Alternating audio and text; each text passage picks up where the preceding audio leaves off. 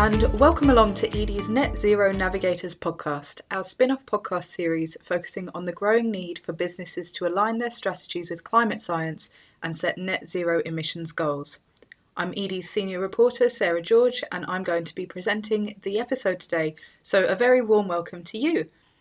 We've been running this series since shortly after the UK set its net zero target in law for 2050, which was last year.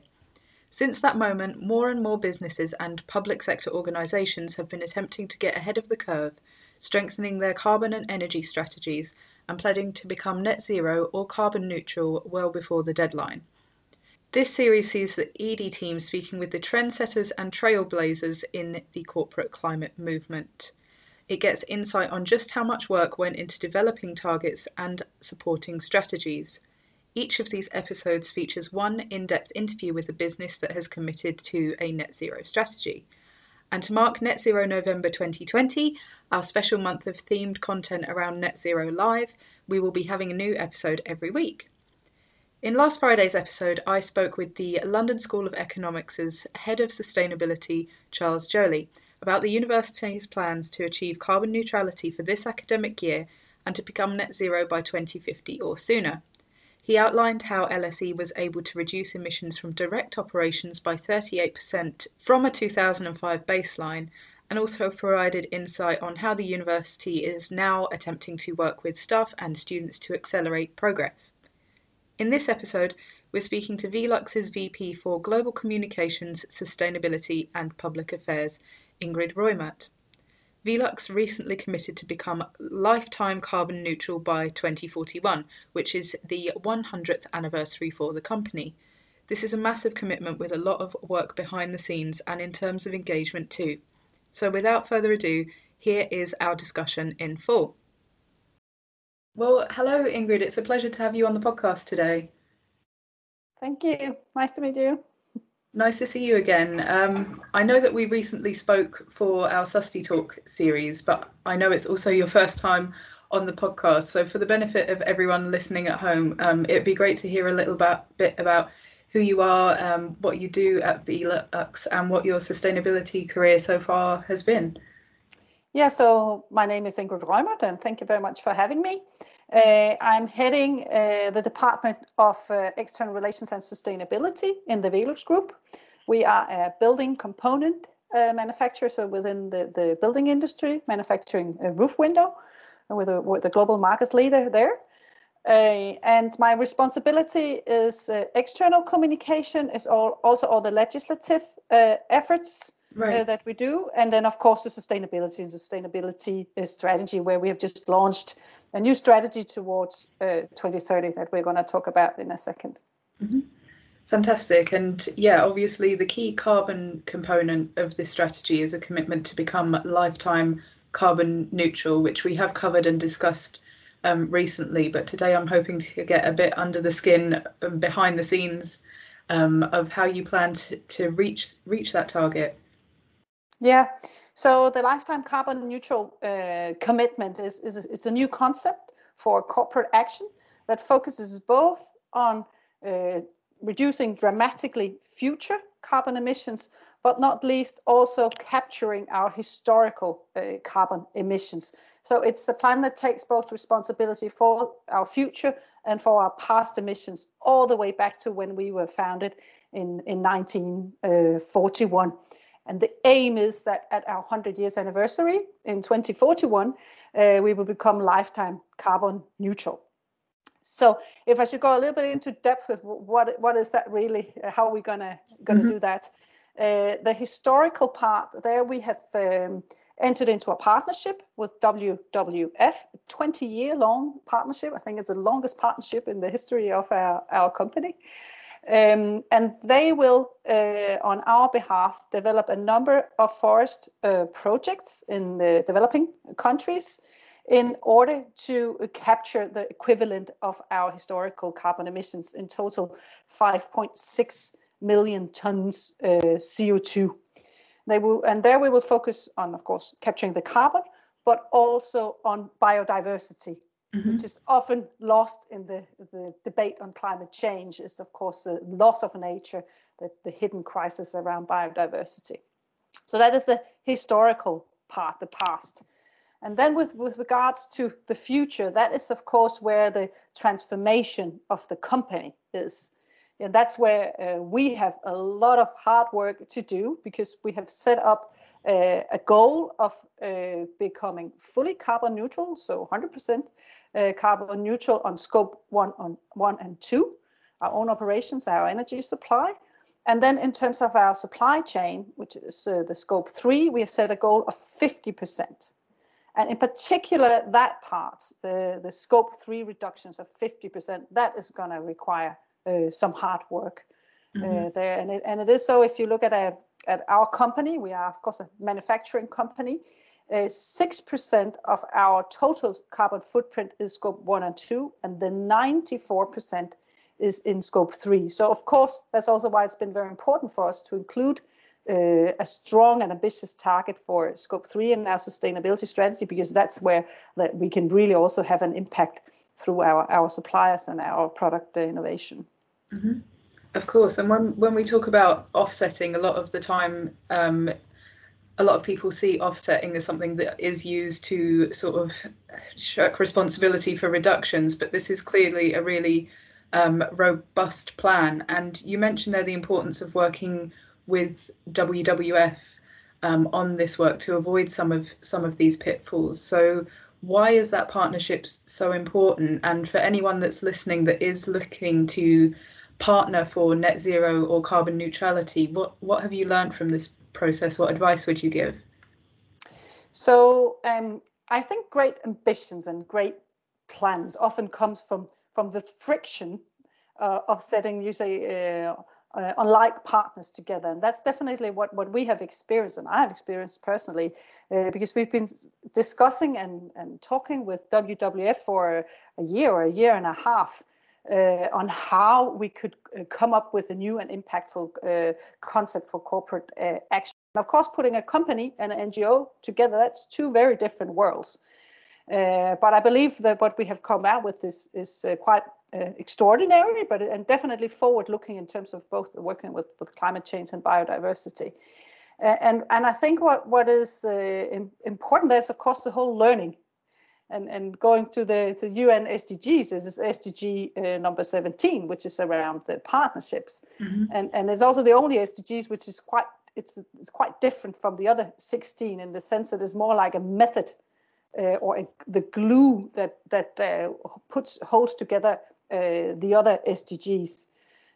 So I think in terms of advice, I think definitely be open-minded, engage into discussions, and try to set a common ambition where both parties can see themselves, and both parties feel like they're definitely making an impact, like we're doing with WWF. Mm-hmm.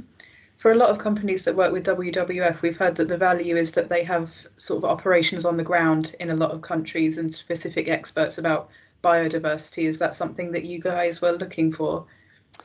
Yeah, definitely. I think that's what WWF has, which is quite unique, is that they both have global expertise and are part of global discussions on carbon capture, science-based targets, etc. And then they have local presence.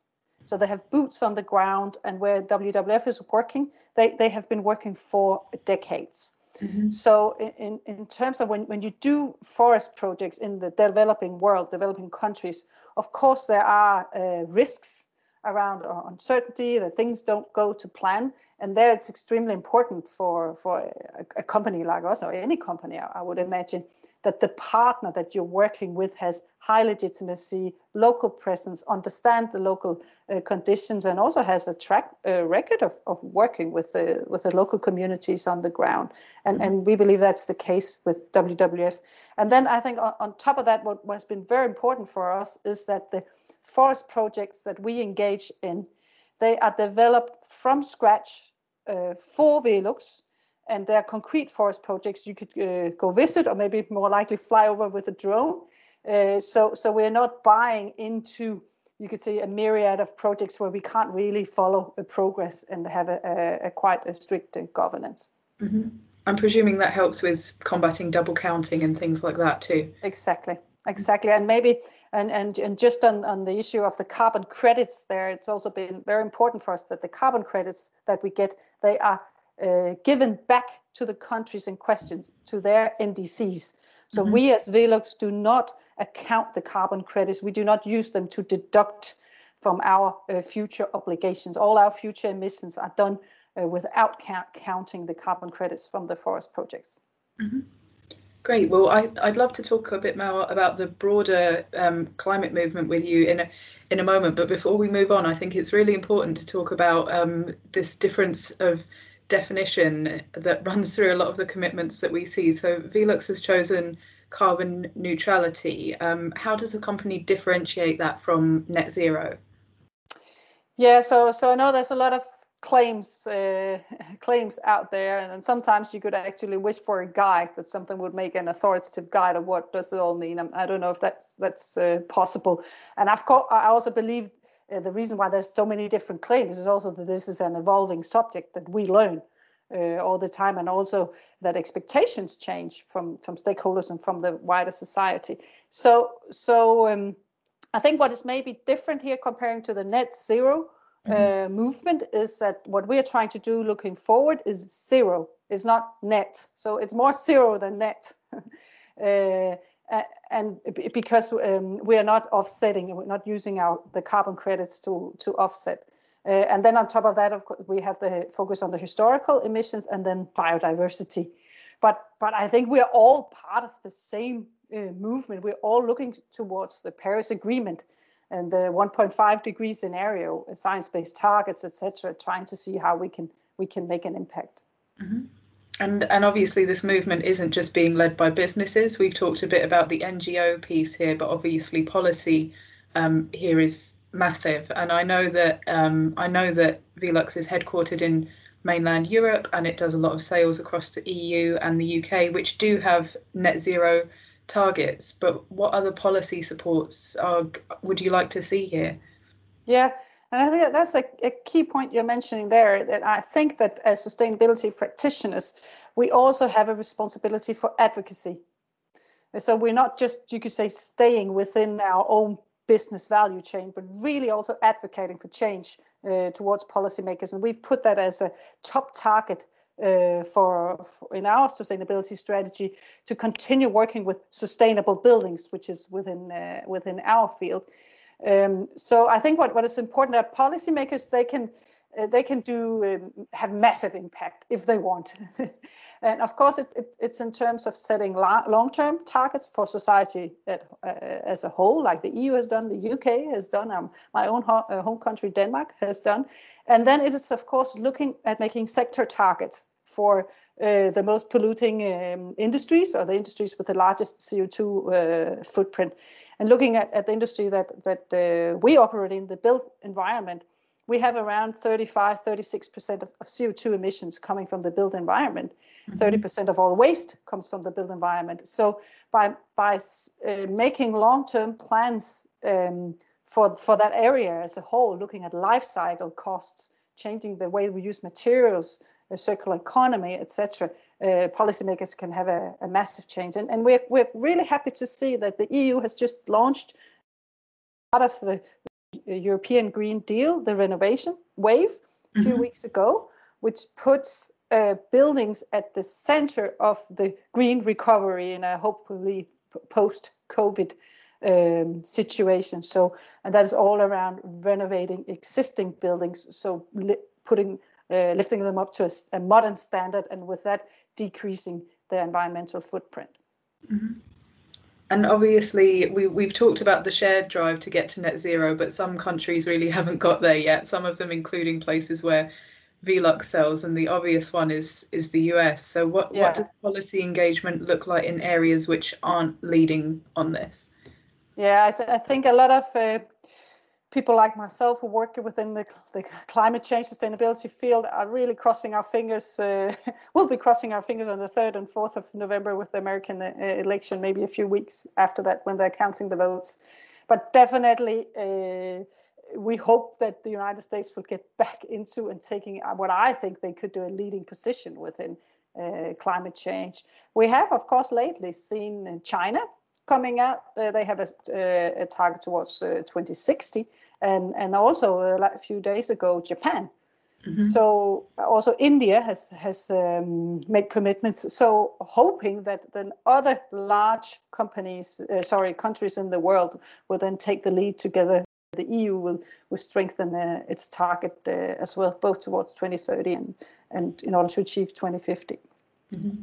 Yeah, I think if recent months have been anything to go by, the next couple of months are going to be very busy ground for announcements. Yeah. Exactly. And I think that's very positive, because I think when this whole pandemic started rolling, there was a lot of concern within sustainability circles that now we were going to be pushed back, and that sustainability would no longer be on the agenda because everyone would be focusing on growth and jobs and, of course, the health crisis. But I'm really pleased to see that I think what's happening is actually the opposite, that policymakers and, of course, industries, companies at large understand that a recovery has to be green, and that there is a moment now which is maybe historic. We have a chance to restart or make a green restart that we should definitely grab. Mm-hmm. Well, you've touched on it a bit there, but for this series, in light of our event and content in November, we're asking our speakers to get a bit more personal and ask about how the net zero movement and these changing pieces of legislation and resulting business trends have changed sort of what you do day to day and what your remit and focus area is. Yeah, so I definitely think the net zero movement is extremely important, because it is important to keep momentum.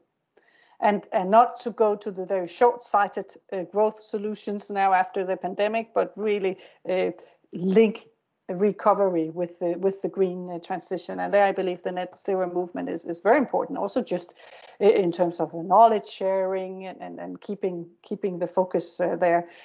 I think that for me personally and for the company I work in, the COVID situation has put an extra focus on the built environment, right? Because the built environment is important in terms of the green transition with the energy consumption and CO2 emissions, but it's also a great sector to create growth fast, to create local jobs very fast, and also jobs for SMVs and for younger people to tackle youth unemployment. So we have actually experienced quite an interest from policymakers in a number of countries of how can we link a recovery to the green transition, and what kind of role can the building environment play, and not least, why and how can we make our buildings more healthy? Mm-hmm. Because now that people have spent so much time indoors and in their homes, they've also become aware of the importance of healthy buildings, and that buildings are, filled with daylight, fresh air, etc. That how important that is for our health and well-being. Mm-hmm. So it sounds like for you that everything is sort of intersecting a little bit more, and those intersections are becoming clear to other people too. Yes, I think so. Of course, there is also negatives. I know that our partner, going back to WWF, they're very focused on that the deforestation rate is increasing in some countries because people are losing their jobs, and maybe they're out there doing more, illegal logging, etc. So, of course, there's a lot of negative consequences also for biodiversity. And I think that it's maybe too early to say exactly what kind of effects will the pandemic have had, but I remain, and we remain optimistic in terms of building back better. Great. Well, I know we'll touch base on this and other topics in a couple of months' time, but for now, that's all the questions we have time for. So thank you so much for joining me today. Oh, thank you very much. Speak to you soon. Bye-bye. So thank you to Ingrid from Velux there, and Edie will be keeping an eye on the company's next sustainability announcements. In fact, Ingrid is going to be speaking at our Sustainability Leaders Forum in February 2021, so make sure you watch this space. Of course, the net zero movement has been gathering pace outside of the walls of Edie and of Velux. So with that in mind, it's time for our net zero news in brief. Over the past week, there have been some very big developments in the net zero conversation, even amid the global pandemic. So I'm going to pull out the top 3 news stories for you now to bring you up to speed.